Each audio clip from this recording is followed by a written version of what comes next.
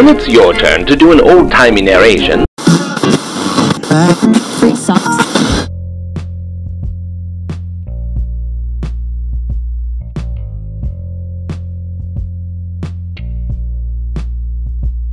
Oke, kembali lagi di podcast Shopper Behavior SBM ITB. Yeay!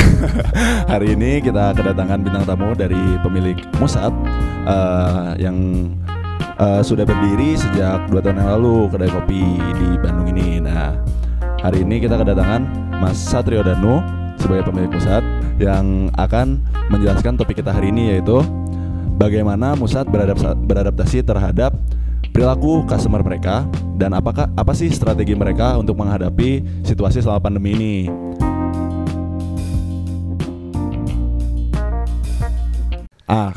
Kan ada peribahasa tak kenal maka tak sayang ya. Betul. Nah, jadi kita coba gali lebih dalam dulu profil dari Mas Danu ini, profil dari pemilik Musat. Silakan Mas Danu. Aku Satrio Danu Prabowo. Apalagi Kem? Umur kayak terlalu sensitif deh. Oh, umur terlalu sensitif Iya, ya. ntar yang denger jadi kayak ilfil gitu, aduh ketuaan atau gimana gitu. Atau mau saya ngasih tahu? Ya jadi ngomongnya aku kamu, gua lu, aing maneh, urang anjeun. Apa ya? Aku kamu ya? Aku kamu ya. Oke. Aku. Jadi ya, aku yang nanya aja ya Mas Danu. Boleh. Jadi namanya tadi Mas Satrio Danu, umurnya dirahasiakan. Terus ini pertanyaannya, kapan Anda sadar? Kapan kamu sadar? Jarang. Jawabannya jarang. Aku jarang sadar. Kalau Okay. sadar dikit langsung nyari yang lain. Oke. Kapan Anda sadar?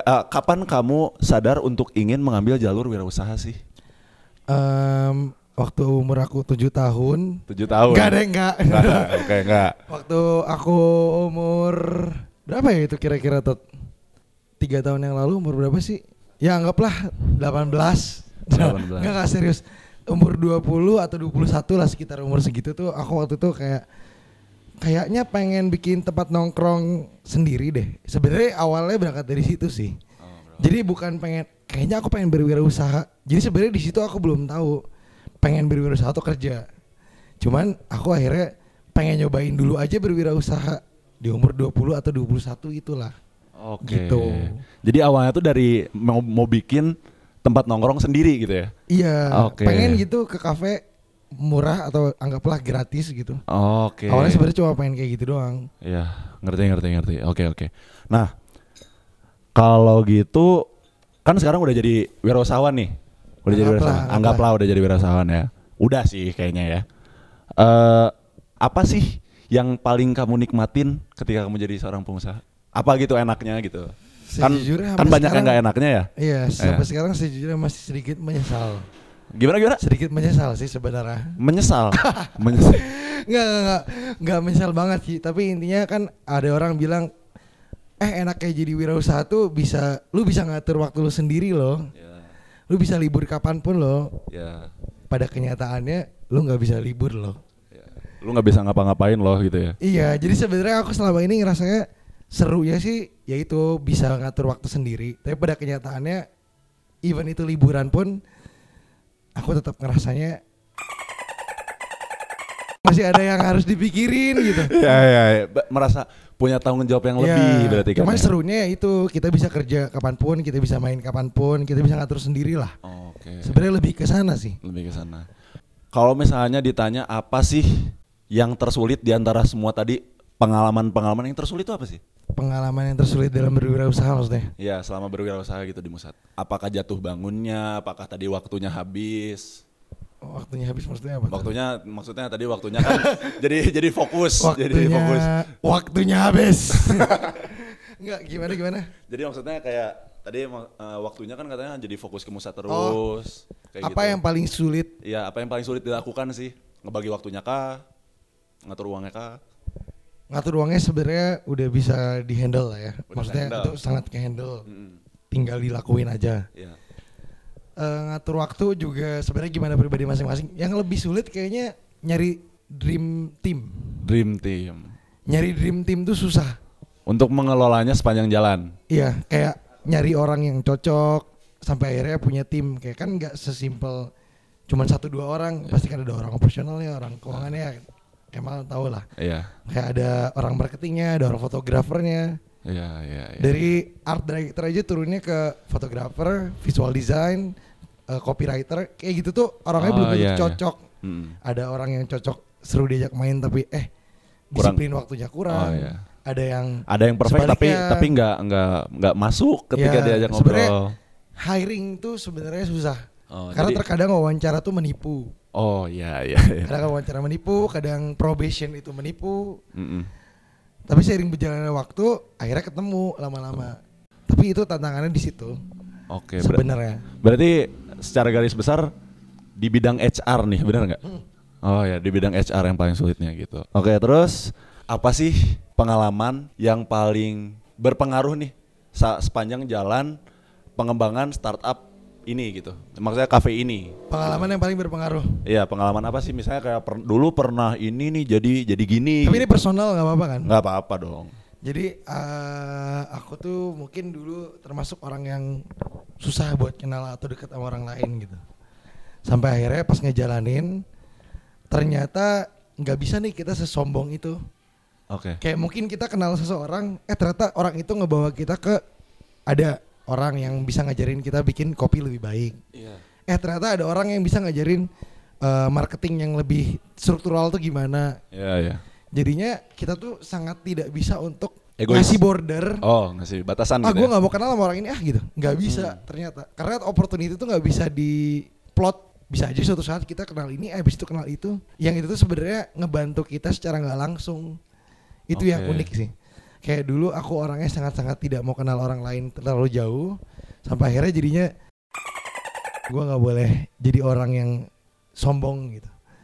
Kayak siapa tahu, kayak contoh kecil ya. Musa dulu partner aku nih ya. Musa dulu pernah pernah jadi barista di Sejalan. Perkenalkan dulu dong Musa itu siapa? Musa tuh owner satu lagi namanya Musa. Jadi ada dua nih ownernya nih. Ya Musa dan Danu. Musa tuh dulu pernah kerja di Sejalan. Terus owner Sejalan dulu pernah kenal sama Mang Pip namanya. Terus habis itu kita kesana nih, kenalan ngobrol. Padahal sebenarnya udah tua apalah ngapain malas kenalan ngobrol apa segala macam. Ternyata dia bisa ngajarin bikin manual brew. Dia bisa nyuplai kopi blend sampai sekarang ke Musa. Oh sampai sekarang. Ternyata dia tanpa diundang pun suka kesini buat quality control, ngebantuin kita ngecek mesin. Kayak siapa yang bisa nyangka kayak gitu. Oh iya. Kayak kita tuh harus ngehargain setiap pertemuan yang kita dapatkan lah gitu. Setelah menjalani Wiro 1 yang paling dihargain itu sih, yang paling feeling grateful. Oh jadi selama berwirausaha pun itu masih jadi hal yang sangat berbekas gitu ya? Iya, ternyata kita gak akan pernah tahu siapa yang akan bantu kita nanti. Jadi ya udah kita tuh harus jadi orang sebaik mungkin aja kepada setiap orang gitu, karena kita gak tahu opportunity-nya apa yang mereka berikan suatu saat. Oke, bener, insightful banget sih. Masa? Iya itu banget parah. Oh basi. Ini nih kan kita dari tadi udah ngomongin pengalaman pribadinya Mas Danu ya. Selanjutnya kita mendalami dulu kan tak kenal maka kata sayang. Tadi udah sama Mas Danu, sekarang sama Musatnya. Boleh. Musatnya. Nah, coba dong sedikit ceritain sejarah singkat. Wah, nggak akan singkat sih kayaknya ya. Panjang ya. Berdirinya Musat tuh gimana? Sejarah singkat dari Musat kan tadi sebenarnya udah sempet di highlights tuh yang masalah awalnya iseng aja pengen bikin tempat nongkrong. Betulan punya teman namanya Musta. Dia tuh mau bikin coffee shop gak jadi sama anak kampusnya. Terus iseng lah ngobrol sama gua aja lah gitu. Oh ya udah ayo, ya udah cobain. Akhirnya jalanin nih. Pas jalanin sebenarnya ya udah akhirnya kita tinggal jalan aja. Kebetulan emang kita kenal udah lama juga dari kelas 1 SMA gitu. Udah kenal 4 tahunan lah waktu itu. Akhirnya udah kita coba bikin. Oke. Mau tahu Musat artinya apa? Sepertinya udah terbaca ya sama pendengar semua ya Musat tuh ya apa ya. Jadi pemiliknya ini ada Musa, lalu ya, Danu. Mudan dong. Ya, yang satu Musa, yang satu namanya Satrio. Danu. Nama aku Satrio. Oke. Jadi kebetulan waktu itu pas mau bikin kafe, hamin sebulan udah masih nggak tahu namanya apa. Hamin sebulan launching nih? Iya masih belum tahu. Oke. Akhirnya pacar aku waktu itu ngomong, kenapa nggak namanya Musat aja dan Musat keren juga tuh, maksudnya terpusat atau gimana? Taunya ternyata maksudnya dia Musat tuh kan Musa dan Satrio kata gitu. Enggak banget malu malas. Tapi akhirnya dari situ kayak cringe gitu ya awalnya. Tapi dari situ aku jadinya ngobrol sama Musat tuh, Mus lanjutin yuk program Musat, lanjutin yuk progres Musat. Jadinya ke bawah-bawah mulu kan. Akhirnya udah Musat, akhirnya dicocok logikan lah. Musat artinya terpusat lah, dan Musat artinya terpusat pakai bahasa Sunda lah, apalah pokoknya jadi udah Musat aja lah udah. Oh jadi sebenarnya bukan accident itu sengaja. Accident karena pacar yang ngasih saran. Masalah iseng bercanda, tapi jadi kelanjutan. Oke. Menarik sih sebenarnya pembentukan namanya ya. Tidak sengaja seperti itu ya. Nah, kan banyak ya. Jadi di jurusan manajemen atau jurusan bisnis zaman sekarang tuh yang ngasih tahu kalau bisnis yang bakal sustain, yang bakal awet lah jangka panjang, itu adalah bisnis yang menyelesaikan suatu masalah di suatu masyarakat gitu kan. Nah, sebenarnya kalau Musat sendiri dalam pembentukannya itu ada ini nggak sih kayak bayangan untuk menyelesaikan suatu masalah yang terjadi di masyarakat, atau misalnya di kedai kopi belum pernah ada ini Musat pengen bawain kayak gitu-gitu. Ada nggak sih? Jujur-jujurannya nggak apa-apa ya? Jujur-jujuran aja nggak apa-apa. Maaf ya Pak dosen kalau ini mengecewakan. Jadi kalau orang-orang kan bilang katanya bisnis itu harus menyelesaikan sebuah masalah, maka akan sustain karena cuma ada satu-satunya. Justru Musat tuh menyadari dari awal kita tuh jadi buntut. Semua orang ada pada bikin coffee shop, terus Musat ngapain bikin coffee shop. Nah sebenarnya Musat tuh cuma jadi buntut doang, karena udah banyak banget coffee shop yang ada di Bandung. Terus kenapa kita masih pengen bikin coffee shop? Sebenarnya pertanyaannya itu kan. Benar-benar. Jawabannya adalah yang tadi, kita tuh sebenarnya seego itu untuk pengen bikin coffee shop. Bodo amat, coffee shop udah banyak juga. Jadi sebenarnya kalau ditanya Musat sebenarnya menyelesaikan masalah atau tidak, jawabannya adalah sadly tidak. Karena kita sebenarnya bisa dibilang ya seperti coffee shop yang lainnya aja. Cuman yang kita berusaha untuk membuat diversifikasi adalah waktu pas awal kita konsep, ini panjang nggak apa-apa kan? Nggak apa-apa. Sekalian sama ngejawab pertanyaan setelah ini kayaknya. Ya udah. Yeah. Awalnya tuh gini, kan tadi ada ketemu tuh Musat adalah Musat dan Satrio sebenarnya, cuman dicocok logikan. Dicocok logikan, oke. Akhirnya kenapa bisa muncul si logo gorila ini? Ini yang sebenarnya nggak pernah terceritakan kepada orang-orang. Cuman pas diceritain pas grand opening waktu itu Eson yang ngomong. Oh Eson yang ngomong. Di stage. Jadi awalnya tuh kita masa bikin coffee shop nggak ada konsepnya sama sekali gitu ya, nggak ada pembedanya gitu ya. Akhirnya karena kita basically dulunya pernah ikutan ekskul pecinta alam awalnya. Kayak sebel gak sih dulu kita selama ke hutan tuh nyimpen puntung rokok di saku, nggak pernah dibuang sembarangan. Tapi kalau di kota kok kayak mana ngerasa gak sih kalau lagi di mobil twing gitu. Iya, langsung buang keluar jendela gitu ya. Gitu. Kayak lebih nggak aware kalau misalkan lagi di kota. Mungkin gak ya kita bisa ngebawa si habit itu di kota. Dengan kita punya coffee shop, mungkin gak sih ada hub yang memang kumpulannya orang-orang seperti itu. Nah sebenarnya ini tuh rada riskan untuk diomongin karena Musat jauh dari goals mengenai hal ini. Tapi cita-cita kita dulu itu seperti itu. Sampai sekarang masih work on it gitu. Kita tuh pengen banget sebenarnya buat nimbulin awareness bahwa lu mau di hutan mau di kota, sebenarnya lu tetap harus aware loh sama lingkungan. Gitu. Harus sama aja gitu kan ya.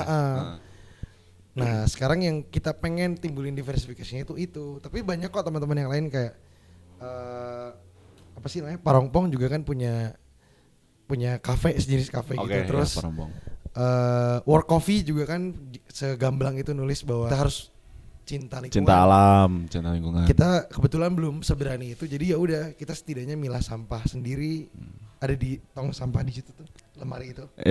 Itu tuh kepisah gitu, ada plastik, ada kardus, ada residu, ada kaca, itu kepisah semua. Yang juga dikasih tahu di sosial medianya Musat ya. Nah, itu pun setelah di-push sama pihak eksternal, sama Plastaval Bank, itu bank sampah di Bandung. Kayak lu tuh harus jadi contoh, lu coba post dong. Kita tuh malu-malu kayak enggak, kita tuh cuma pengen buat kita doang gitu.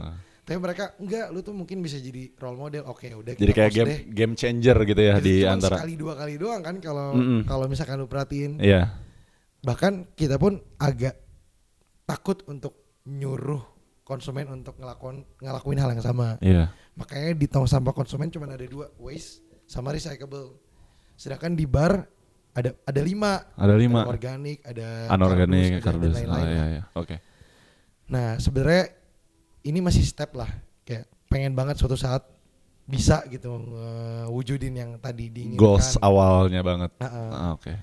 Dimulai dari konsumen ngambil minumannya sendiri, naruh gelas kotornya sendiri, awareness terhadap dirinya sendiri lah. Iya. Terus usaha-usaha yang diberikan juga kayak naruh signage. Dulu sempat ada beberapa signage di meja tuh kayak untuk lu tuh harus aware sama orang-orang di sekitar kalian. Iya. Karena kalian gak boleh berisik nih, mungkin orang lain terganggu. Iya. Terus kayak taruh puntung di asbak ya. Kayak gitu-gitu tuh sempat kita bikin collateral design-nya. Tapi makin kesini yaudah kita coba menyesuaikan untuk nggak terlalu nge-push orang-orang gitu. Untuk membangun kita dulu yang mulai. Ya, kita ngeliatin kalau kita tuh gitu. Oke. Jadi masih dalam step itu, tapi cita-cita kita pengennya sih ke sana. Oke. Gitu. Itu cita-cita jangka panjangnya. Itu banget. konsep Musat tadi pertanyaannya kan. Iya, benar-benar.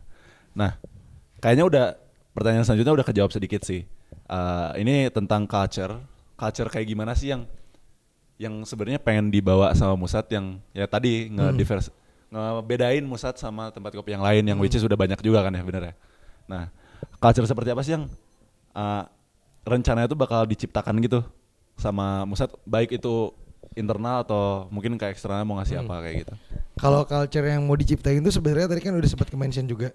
Kayak kita tuh sebenarnya pengen orang-orang yang nongkrong itu punya rumah ketiga lah istilahnya. Kalau misalkan dari rumah ke kampus, gak mungkin kan balik langsung. Tapi butuh nugas ke satu tempat. Butuh nongkrong mungkin ya. Entah nongkrong, entah nugas, entah kerjain sesuatu. Rumah ketiga ini tuh pengen jadi sebuah rumah beneran yang memang kita semua walaupun sebagai konsumen tetap bisa ngejaga. Itu tuh habit itu tuh pengen kita timbulin dengan self service-nya. Ngambil minuman sendiri, naruh gelas kotor sendiri. Habis itu dengan signage peringatan bahwa lu harus aware dengan konsumen lain, lu harus buang puntung di asbak. Sampai akhirnya suatu saat pengennya lu harus milah sampah juga. Lu harus aware sama siapapun yang ada di sekitar itu. Mau itu orang, mau itu lingkungan. Pengennya sih sebenarnya ke situ. Sampai akhirnya si sharing table di dalam itu pengen banget ngerasain ada satu konsumen yang A dan B yang gak saling kenal. Ngobrol. Oke. Kita tuh pengen banget nimbulin itu. Cuman masih nggak tahu gimana caranya yang efektif ya. Karena sejauh ini memang belum seefektif itu. Mungkin ada beberapa konsumen yang kenal sama barista. Yang karena dia berani gitu. Karena dia tahu kayaknya barista Musat welcome deh. Akhirnya dia tiba-tiba ngajak ngobrol, tiba-tiba nongkrong bareng, ada. Bahkan apa yang nginep di sini pernah gitu. Iya. Kayaknya saya juga pernah ya. Iya. Tapi jadinya depends on gimana behavior mereka gitu di luar sana. Iya. Kita tuh pengen banget bikin semua orang di sini tuh bisa loh untuk ngelakuin hal itu. Kayak gitu tuh welcome banget buat sharing sesuatu. Kita tuh pengen banget bikin kayak gitu. Gitu. Berarti dalam hal kayak tadi hiring pegawainya atau baristanya atau siapapun itu, berarti Musat sangat mengedepankan orang-orang yang punya komunikasi yang baik dong. Iya. Okay. Sangat itu salah satu poin yang krusialnya berarti kalau ingin menjadi bagian dari Musat. Oke. Itu biasanya gue ngobrol coba keluarin curhat dikit, disentil dikit. Dia ngeluarin juga cerita dia, pengalaman dia, pernah ikut unit apa, lalala segala macam. Ternyata dia cukup terbuka gitu orangnya. Iya, terbuka. Ya itu salah satu kriterianya lah. Gitu. Salah satu kriteria. Ya mereka easy going. Bisa ngobrolin apapun gitu, open minded, pengennya sih kayak gitu. Oke. Bagus sih sebenarnya itu buat jadi poin krusial yang ditanemin ya. Bagus tapi nyeleksinya susah. Iya sih, karena tadi wawancara menipu. Iya bisa jadi menipu. Benar. Kan setelah pertama kita sudah mengenal pemilik dari Musat, yang kedua kita udah ngebahas lumayan panjang tentang berdirinya Musat. Nah, karena sekarang lagi pandemi COVID-19 ya. Kayaknya bisa kita tabrakin dikit nih tentang kondisi pandemi yang mempengaruhi Musat. Pasti terpengaruh dong dalam berbagai aspek gitu kan. Ya lumayan. Nah, jadi gimana sih kondisi pandemi ini bisa mempengaruhi Musat dalam hal apa aja gitu yang misalnya bisa diambil kayak secara pemasukan atau secara customernya gimana atau penjualannya gimana kayak gitu? Waktu pandemi ini sekarang sih udah lumayan normal dan gak terlalu kena impact. Cuman yang paling kerasa tuh waktu pas PSBB. Bulan Maret berarti ya? Bulan Maret. Ya. Bulan Maret tuh ya otomatis kan memang karena pemerintah juga nyuruh tutup. Ya kita tutup. Ketika operational hour-nya dibatasin sampai jam 6, kita ikutin sampai jam 6. Sekarang disuruh tutup sampai jam 9, kita ikutin tutup jam 9, close order jam 9, kayak gitu. Sebenarnya secara langsung ataupun tidak langsung itu pasti ada dampaknya. Karena dulu kita tutup jam 12 Setiap hari? Setiap hari. Sekarang kita tutup jam 10, otomatis pasti sales berkurang. Iya. Apa yang kita bisa lakuin selama ini? Pertama karena operational hours-nya. Untuk yang sekarang aja dulu. Operational hours berubah. Jadinya dari jam 7 pagi sampai jam 9 malam. Yang sebelumnya? Yang sebelumnya jam 10 pagi sampai jam 12 malam. Oke. Otomatis kita nggak punya loyal customer yang biasa datang jam 7 jam 8 dong. Iya. Yang kita lakukan terakhir sih kita bikin promotion buy one get one dari jam 7 sampai jam 12 siang. Terus kita juga gembor-gemborin lagi diskon yang memang dari dulu ada, yaitu bawa tumbler gratis diskon 20%. Iya. Itu setiap hari. Jadi kalau misalkan kita datang jam 7 sampai jam 12, diskonnya yang dapat ice brown coffee buy one get one. Tapi get one-nya ice brown coffee. Kalau yang dari jam 12 sampai jam 9 malam pas tutup, kalau bawa tumbler baru diskon 20%. Jadi sebenarnya nggak jauh dari promotion. Nah kalau yang dilakuin di pas PSBB, kita coba jualan online. Awalnya belum berarti? Awalnya belum. Oke. Awalnya kita coba struggle aja untuk tutup dulu beberapa saat. Sampai akhirnya kita nggak terbiasa jualan online, mau Gojek, mau Grab, mau apapun itu kita nggak terbiasa buat jualan di online. Emang demand-nya juga nggak besar. Tapi kita mau coba kan, karena ya gimana caranya buat bayar tagihan ini itu dan lain segala macam. Akhirnya kita cobain. Pun ternyata jualan online salesnya nggak sebanyak itu. Kita coba endorse orang-orang pun ternyata impactnya tidak sebesar itu. Akhirnya udah kita cuma bisa ngejalanin hal tersebut cuman buat nutupin biaya operasional pegawai. Sewa tuh dalam tanda kutip sebenarnya tidak terbayar gitu. Waktu pas bulan-bulan PSBB. Maret, April sampai Juli mungkin ya, sampai Juni. Sampai Juni berarti. Itu sampai pas Juni itu sebenarnya kita cuma PSBB-nya udah mulai apa? Renggang ya gitu ya. Transisi ya, PSBB transisi. Sebenarnya sempat sih dengar bocoran kayak itu coffee shop lain masih tetap buka kok, tapi tetap kita kayak aduh kayaknya nggak bijak deh kita ngebuka open public satu space di mana mungkin banget persebaran virus tuh terjadi di sini. Ya. Waktu itu kita masih seidealis itu gitu. Sampai akhirnya ada keringanan di mana ada pengertian juga di baliknya kayak nggak harus concern itu karena masih ada protokol yang bisa dijalanin kok dengan public space. Akhirnya kita berusaha menyesuaikan gitu. Oke. Nah itu kan tadi dalam soal sales ya. Sales ada nggak sih tentang dari aspek lain gitu yang terpengaruh dari pandemi ini? Otomatis resource pasti kena. Oke, resource kena, sales kena, marketing juga pasti bingung karena ditabrak sama sebuah kejadian yang tetap harus ngejalanin marketing dan branding di saat pandemi gitu. Di saat yang nggak pernah teralami ya sebelumnya gitu ya. Nah itu kan tadi kondisi Musat selama pandemi ya. Menarik banget sih sebenarnya cara Musat tadi kayak nawarin promo-promo yang pagi dan siang itu yang tumbler ya. Yeah. Oke. Nah yang selanjutnya ini adalah tadi udah disinggung sedikit sebenarnya buat strategi ya. Jadi pertanyaan selanjutnya itu adalah terkait strategi Musat untuk menghadapi kondisi pandemi. Tadi kan udah tentang promosi, udah untuk meningkatkan salesnya lagi, untuk jualan online juga udah mulai dilakuin. Nah ini kalau misalnya tentang yang SDM tadi tentang bahan baku yang mulai terganggu itu gimana cara nanganinnya? Tentang bahan baku kebetulan waktu itu ada satu organisasi namanya apa sih itu lupa. pokoknya adalah satu organisasi yang emang bagi rasa tuh kalau nggak salah, ini takut salah juga ya, pokoknya kalau nggak salah komunitasnya nggak jauh dari Jugglers, orang-orang yang di Gang Nikmat dan lain-lain. Ini kalau salah mohon maaf ya. Tapi intinya orang-orang di situ akhirnya ngebuka program bagi rasa bagi siapapun yang mau nyumbang. Akhirnya daripada susu-susu bahan baku yang lain, coklat dan lain segala macam yang keburu expired, mending kita sumbang ke orang yang butuh. Akhirnya waktu itu cara kita menanggulangin bahan baku ya beramal buat ngasihin ke orang-orang. Mereka tuh waktu itu kalau nggak salah kita kebagiannya Boromeus. Kita setiap minggu nyuplai kopi sama coklat untuk yang nggak suka non kopi juga, ada fresh milk juga buat orang-orang di Boromeus waktu itu, entah tenaga medisnya sama satpam dan lain-lain gitu juga. Jadi sebenarnya kesimpulannya apa? Pasrah. Waktu kemarin PSBB tuh bener-bener kesimpulannya pasrah. Ngikut aja udah sama peraturan pemerintah. Bahan baku yang mau basi, bukan mau basi banget sih, kayak ya 3 bulan, basi, 2 gitu. bulan lagi. Soalnya belum tahu sampai kapan ya PSBB-nya waktu itu ya. Yaudah kita sumbangin. Terus ya udahlah, istilahnya mah bahasa Islamnya mah tawakal aja lah gitu. Tawakal aja, benar sih.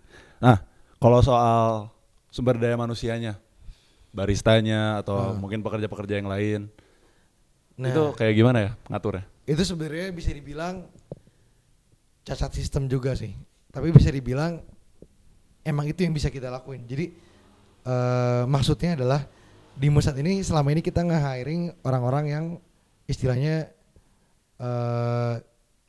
barista tuh jadi side job.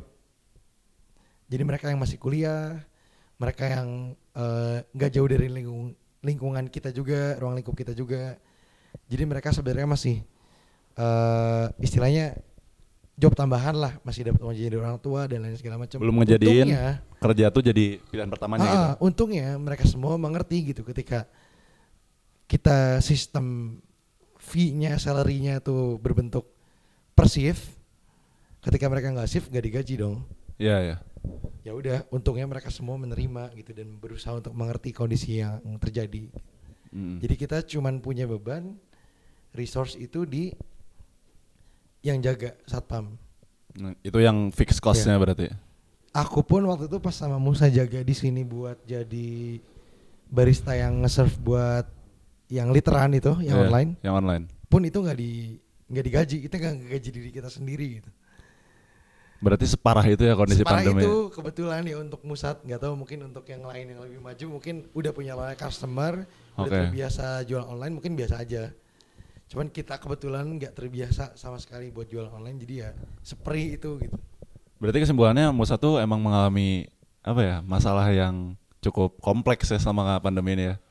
Dan kita kerasa banget. Iya, sempat kepikiran buat tutup. Oh gimana bahkan kita sempat kepikiran buat tutup kayak. Aku sama Musa waktu itu discuss sama salah satu investor juga satu. Jadi kita bertiga kan yang invest. Itu sempat ngobrol, apa jangan-jangan ini pandemi beneran nih? Karena kita pernah baca di New York Times, kemungkinan besar beresnya 2032. 2032. Ada yang bilang gitu, ada yang bilang 2020 sekian gitu. Gimana nih, gimana? Apa kita mau stop aja nih daripada kita maju tapi suffering gitu? Iya. Tapi kan behavior consumer kan pasti mungkin suatu saat nggak langsung rame gitu pas buka. Ada transisi lagi gitu ya. Tapi kita harus cepatnya menentukan kita lanjut kontrak apa enggak nih. Karena kan ini sewa bentukannya. Disitulah teka-tekinya waktu sempat ada obrolan apa berhenti aja ya gitu. Ini di bulan apa nih? Di tengah-tengah PSBB berarti ya? Melanjutkan kontrak. Iya. Melanjutkan kontrak harusnya Agustus, untungnya yang punya rumah ngasih keringanan. Akhirnya kita kontrak lanjut itu bulan Oktober. Oh baru bulan lalu berarti ya? Jadi kita dikasih 2 bulan free. Disitulah kita berpikir untuk lanjut atau enggak nih. Dan apa nih hal yang benar-benar mematapkan hati buat oke, lanjut gitu? Feeling dan insting. Oke. Jawabannya singkat, padat, jelas banget. Aku waktu itu ngobrol di depan rumah Gatot di Jalan Jakarta. Ngobrol berdua. Nah ini Gatot tokoh baru nih. Gatot tuh barista di sini udah lama juga. Barista senior lah. Bahkan ikut di sini manajerial operasional juga. Oke. Aku ngobrol sama Gatot di depan rumahnya di Jalan Jakarta. Gimana ya, mending lanjut atau enggak dengan semua konsiderasi yang ada.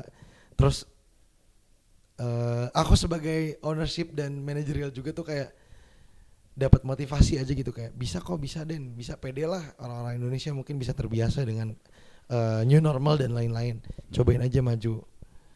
Akhirnya aku ngeyakinin Musa juga, ngeyakinin salah satu investornya juga, akhirnya udah berangkat maju gitu.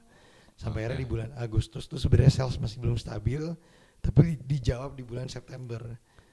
Bahkan sales kita mungkin bisa dibilang lebih baik dari sebelum PSBB. Waktu September. Dari situ langsung ke push buat Oh ya, lanjut. bisa gitu. kok gitu. Oke. Gitu. Wow, sampai sempat kepikiran mau berhenti loh. Kepikiran mau berhenti loh. Sampai kita bikin merchandise, bikin kaos, bikin brand book buat dikirim ke orang-orang semua yang pernah kolaborasi sama kita, kayak kita mau pamit. Kita kasih bagi-bagi kaos apa segala macam ke barista kita yang lama dulu pernah jadi barista. Sampai udahlah kita say goodbye. Akhirnya kita 2 tahun nih meninggal gitu. Sampai akhirnya bikin kaos dan lain-lain. Ternyata nggak jadi tutup. Akhirnya ya udah merchandise itu jadi event ulang tahun kemarin, pas ulang tahun kedua di bulan Oktober tanggal 13. Oke. Iya sih, berarti bukan cuman kerasa ya berarti ya. Tapi emang Karaos. Iya. Bukan kerasa tapi karaos. Iya, Pak.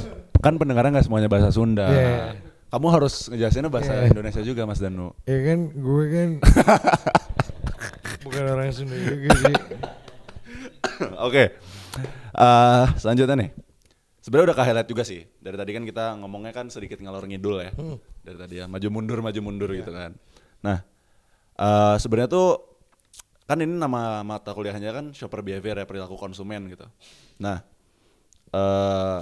buat konsumen dari Musat ini sendiri, perubahan apa sih yang benar-benar kelihatan gitu dari sebelum, saat, dan setelah udah mulai longgar lagi PSBB-nya kayak gitu? Bedanya apa sih?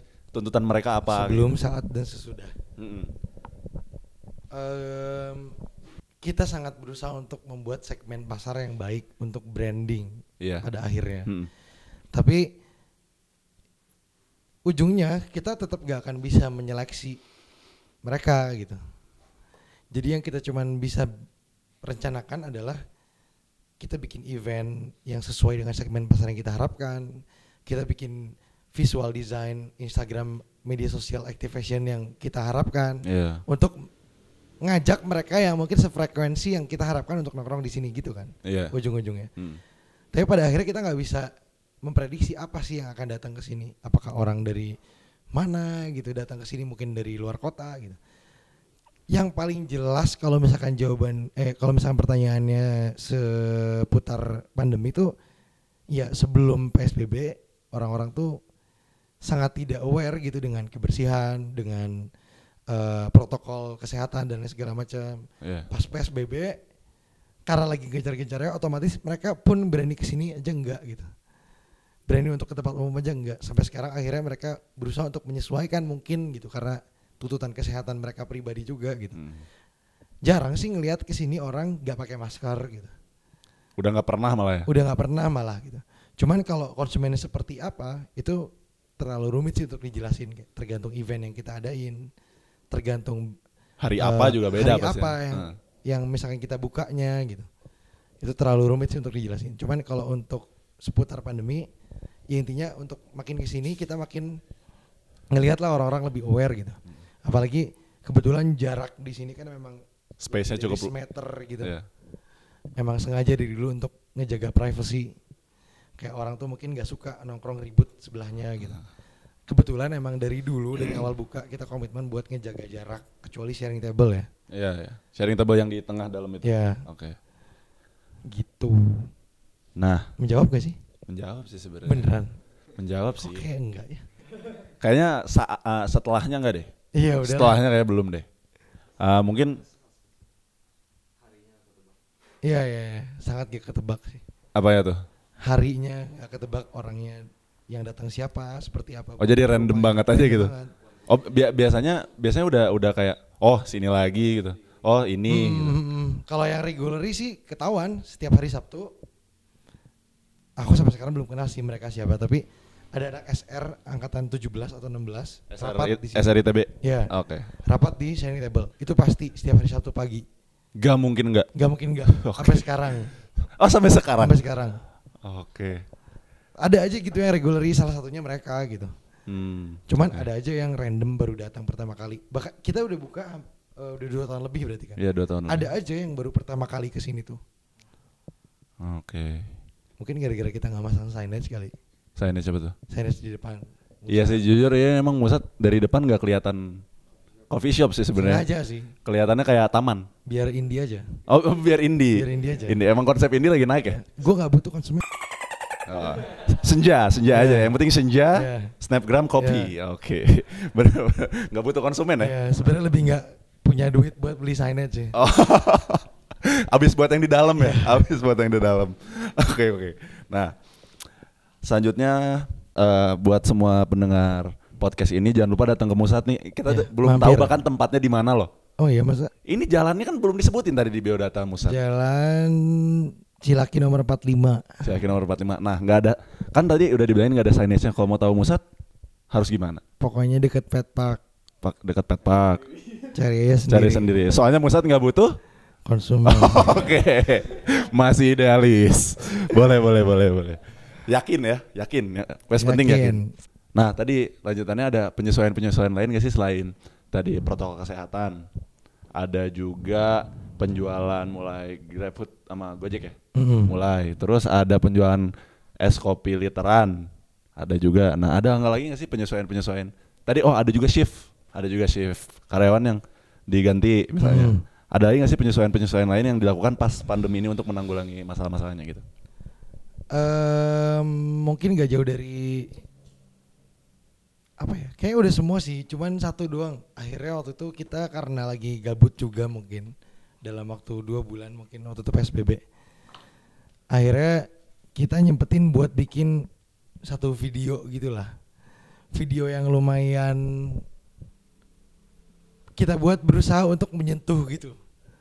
Ada satu video yang kayak nge-shoot bagian-bagian Musat, bagian fire pitnya, bagian sharing table-nya, bagian semua suasana Musat lah, ambience Musat. Dan kita akhirnya ngewawancara beberapa orang di lingkungan kita, mantan barista, supplier kopi, bank sampah. Sebenarnya pandemi itu dampaknya ke kalian apa sih? Kita pernah bikin satu video itu, tujuannya adalah untuk branding dan awareness kepada orang-orang bahwa kita tuh masih ada dan kita aware dengan pandemi ini dan kita harus tetap semangat untuk ngelewatin pandemi ini gitu. Ada satu project kan video yang untuk ngasih awareness tersebut gitu. Oh, itu tuh di postnya di Instagram. Di Instagram. Di IGTV. Oh, di IGTV. Ntar harus ditunjukin loh, Awas. Harus ditunjukin. Harus. Gimana coba. Harus ditunjukin. Nih ada video ini nih. Oke. Ada We Are Back. Ini waktu pas kita buka.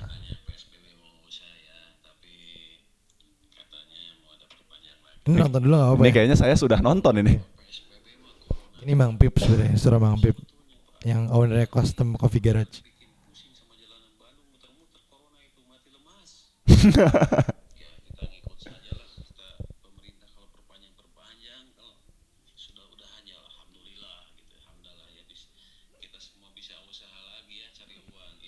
Lucu. Ini kayak istilahnya video ini tuh cuman buat nunjukin suasana Musat lagi sepi gitu. Dari setiap sudut pandang coffee shop ini gitu. Padahal luas loh ya.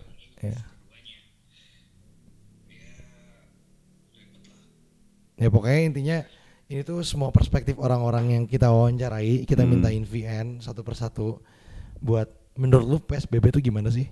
Ada yang ngomongin tentang negatifnya, ada yang juga bilang nggak jelas pemerintah. Sampai akhirnya kita giring ke pendapat paling terakhir, itu yang paling positif bahwa ya udah kita tetap harus ngejalanin ini mau nggak mau gitu. Kayak di sini Musat pengen ngambil satu peran dengan berupa memberikan video tersebut untuk masyarakat, terutama followers IG-nya lah gitu, setidaknya buat tetap semangat buat ngejalanin hari-hari gitu, walaupun ini PSBB, walaupun kita nggak bisa kemana-mana dan lain-lain gitu. Mungkin dari tadi kan ada operational, human resource, production, marketing, buka online dan lain-lain. Satu lagi yang kita lakukan adalah tadi kita coba nimbulin awareness terhadap PSBB tersebut. gitu. Kita pengen ngambil peran itulah, tapi nggak tahu nyampe apa enggak ya. Sejauh ini kelihatannya nyampe nggak? Kita kebetulan nggak pernah lihat engagementnya sama sekali sih. Kayak kita kan doing our best, tapi kita nggak tahu sebenarnya hasilnya gimana gitu. Tadi seingat saya, tadi sore saya ngecek engagement dari Musat itu lumayan bagus loh. Oh ya? Percaya nggak? Gimana lihatnya? Percaya nggak? Padahal kita nggak pernah interaksi apapun loh. Ini easy banget, ini salah satu cara paling gampang kayak gitu. Tunggu sebentar. Ntar ada persenannya gitu, terus ada penjelasannya. Oh, kurang sedikit berarti. Tapi bagus, di atas 4 itu udah bagus. Oh gitu? Iya. Aukarin aja 5. Serius? Ini 5,42. Jadi ntar tuh ada pembaginya gitu. Nah ini kan ER lower than average. Berarti pembaginya cukup besar 1.300 sekian. Tapi yang dibaginya terlalu kecil. Oh. Tapi di atas 3 ke atas itu sebenarnya udah bagus. Kayak gitu. Jadi pengen tahu deh IG-nya gimana. Bisa semua bisa. Cristiano Ronaldo juga bisa. Gitu. Terus ada pertanyaan lagi nggak? Nah selanjutnya Daen intermezzonya.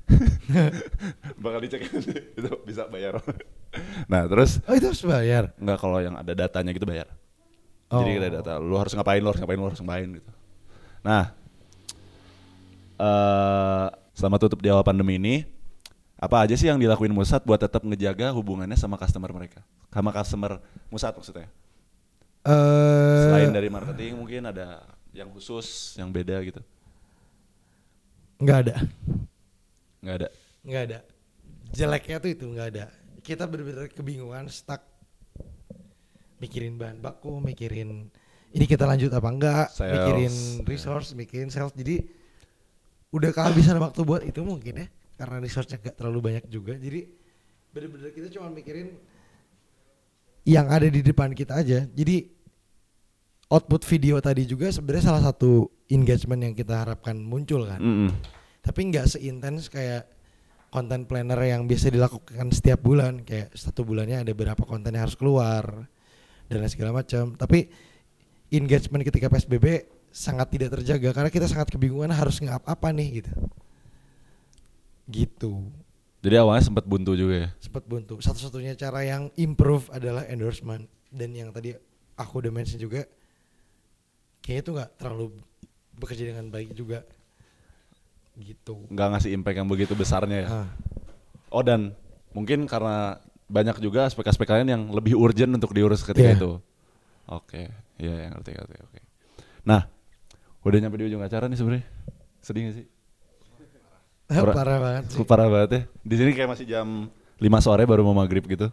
Nah, jadi kita tuh mau tahu nih, ada nggak sih pesan-pesan dari seorang Satrio Danu, pemilik Musat, untuk mereka-mereka ini yang anak-anak muda Indonesia untuk bisa ngebangun bisnisnya sendiri, memulai bisnisnya sendiri. Apa sih? Ada pesan-pesan apa aja yang bisa diberikan? Amanah gitu. Jangan bisnis sih. Kerja di bank. Kenapa tuh? Jangan bisnis berat biar aku aja gitu. Pusing. Tapi ada tapinya dong, ini ditunggu tapinya loh.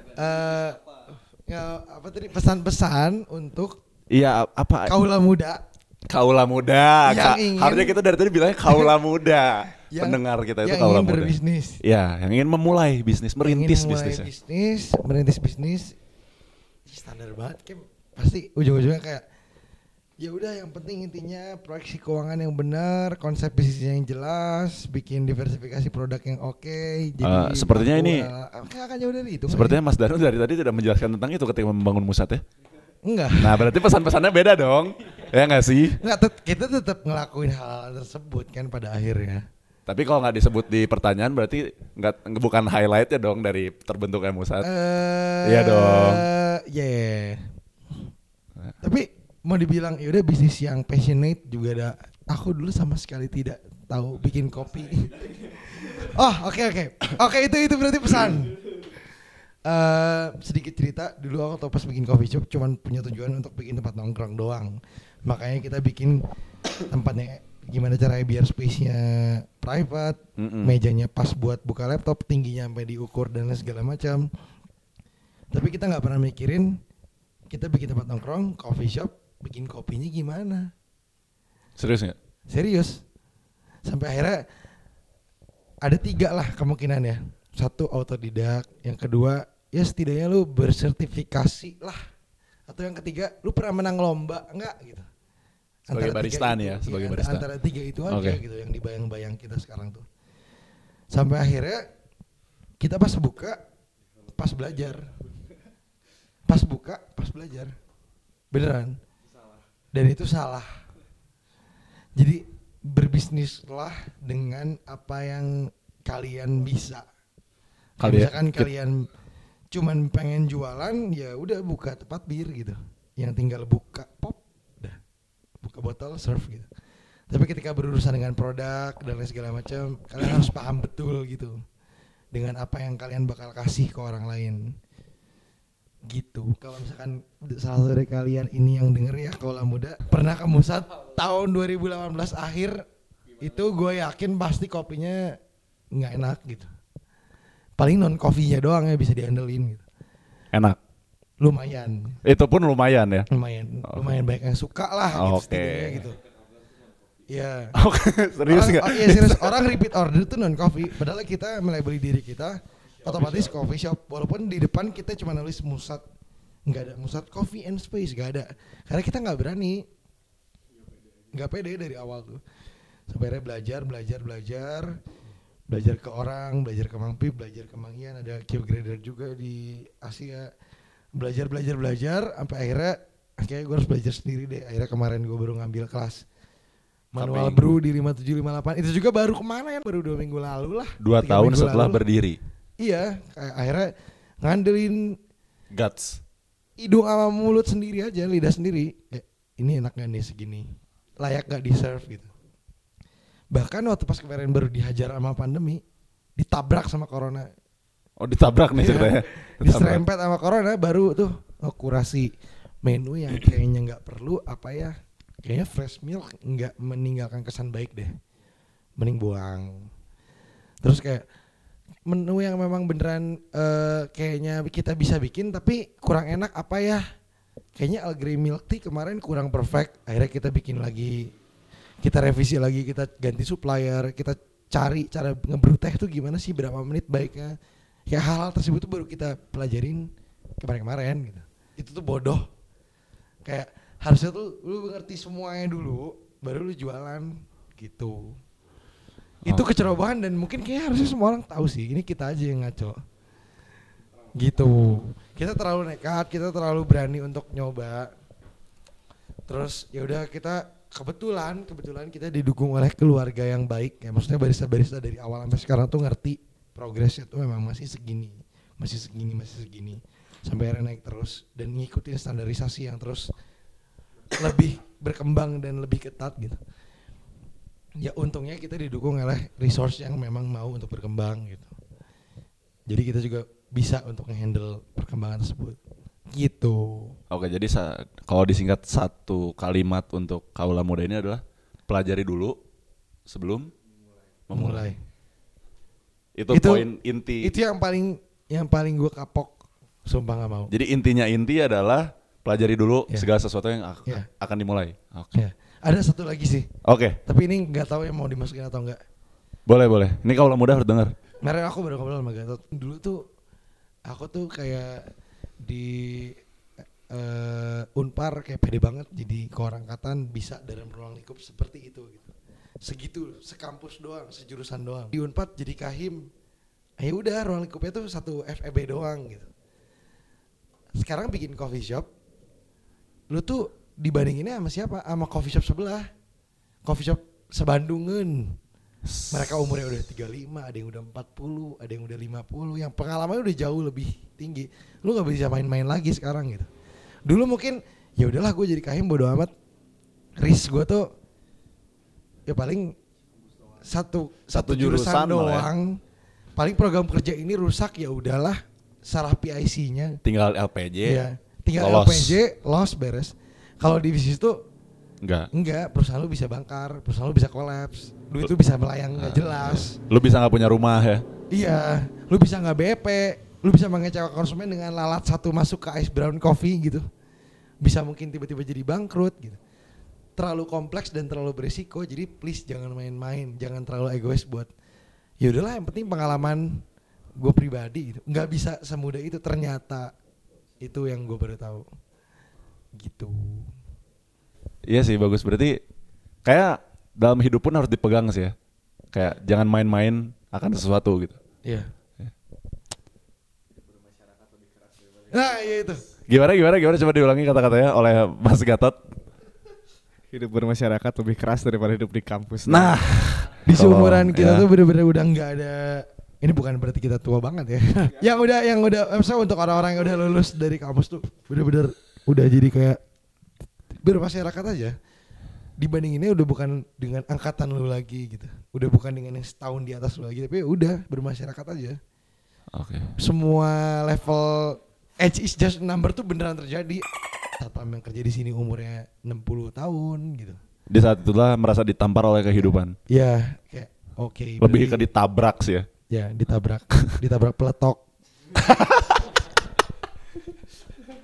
Tahu kan ya kalian nih, kalau mabok kekencangan tuh ditabrak peletok tuh gimana rasanya? Belum, kayaknya mereka sudah tahu T4 juga sih, dan tiba-tiba Twing. nah itu dia. Oke, nah ini yang terakhiran, ini udah penghujung banget acara nih. Pertanyaan terakhir banget. Nah, yang terakhir ini adalah apa sih harapannya buat Musat ke depannya, dan juga mungkin lebih luasnya buat bisnis coffee shop atau mungkin UMKM yang lain di Indonesia atau di Bandung khususnya, untuk melewati masa pandemi corona ini. Apa sih harapannya ke depannya kayak gimana? Atau mungkin ada permintaan khusus untuk pemerintah, pengen ini nih biar kebangun gitu, atau apa kayak gitu? Nggak kejauhan. Oke. Yang deket aja dulu. Ntar juga harapannya Musat ke depannya sih pengennya sih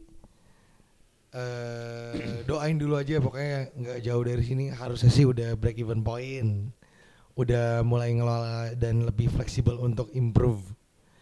Terus ya harapannya sih pengennya sih ya punya roastery sendiri, punya kebun sendiri. Jadi dalam hal operasional coffee-nya itu lebih serius. Apa sih bahasanya, bahasa kerennya supply chain ya? Supply chain-nya ya, jadi lebih lancar. dari hulu ke hilir, handle sendiri gitu. Sekarang baru nyampe ke roasting juga baru belajar gitu. Kayak masih jauh lah sampai ke kebun, tapi pengennya sampai sana. Terus dari brandnya suatu saat pengen banget nih nge-hire. Bukan nge-hire sih, tapi kayak kolaborasi sama komunitas-komunitas yang aware sama social issue, environment enthusiast dan segala macamnya untuk bikin event dan lain-lain. Ya, tapi gimana lagi, kan lagi pandemi kan, nggak bisa gitu untuk ngelanjutin event-event offline, workshop gitu. Tapi pengen banget gitu bikin aktivasi, apalagi kayak bikin, ini jadi panjang nggak apa-apa ya? Nggak apa-apa, emang ini yang diharapkan panjang. Ya. Jadi kayak pengen bikin, tahu ini nggak, bulk store? Bulk store tuh kayak apa sih namanya, bahan baku makanan, atau misalkan alat-alat untuk menjalanin sustainable life gitu-gitu tuh ada gitu di sini suatu saat. Oh, si store-nya tuh. Oke. Kayak mau beli sedotan bambu klasiknya mah gitulah, pengen beli sedotan yang enggak sekali pakai. Yeah. Pengen beli Coco Crunch tapi enggak mau wasting dengan si apa kardusnya. namanya? Kardusnya. Di sini bisa kayak tinggal pakai keran gitu. Iya, yang kayak dia. Orang-orang tinggal bawa Tupperware. Pengen banget bikin store kayak gitu di pusat gitu. Sampai akhirnya suatu saat, ini mau panjang pisan. Suatu saat Ini mau ke hilir nih. ya, Musat kan ada lemon coffee, ada lemonade juga. Lemonnya bisa dijadiin ekoenzim bisa buat ngepel. Nggak usah beli sunlight. Terus limbah kopi kita bisa bikin jadi sabun. Bisa bikin jadi pengharum mobil. Cita-cita kita terlalu jauh, tapi kita pengen banget ke arah sana, perusahaan yang sustain gitu. Sampai nggak ada sampah di sini. Kita harapkan sih seperti itu gitu. Semuanya jadi sesuatu. Bahkan kita sempat kemarin kerjasama sama namanya When Today is Holiday, anak ITNAS Design Product. Semua sampah plastik kita tuh diproduksi jadi jam dinding, jadi asbak. Itu tuh plastik tutup aqua galon, tau nggak? Iya. Aqua galon, terus Yakult gitu-gitu sama dia dilelehin terus dibikin jadi sesuatu barang gitu, sama jadi goods. Yang punya apa ya, value gitu. Ya. Punya value. Tapi kebetulan kerjasamanya nggak jadi karena pandemi, orangnya balik ke Jogja.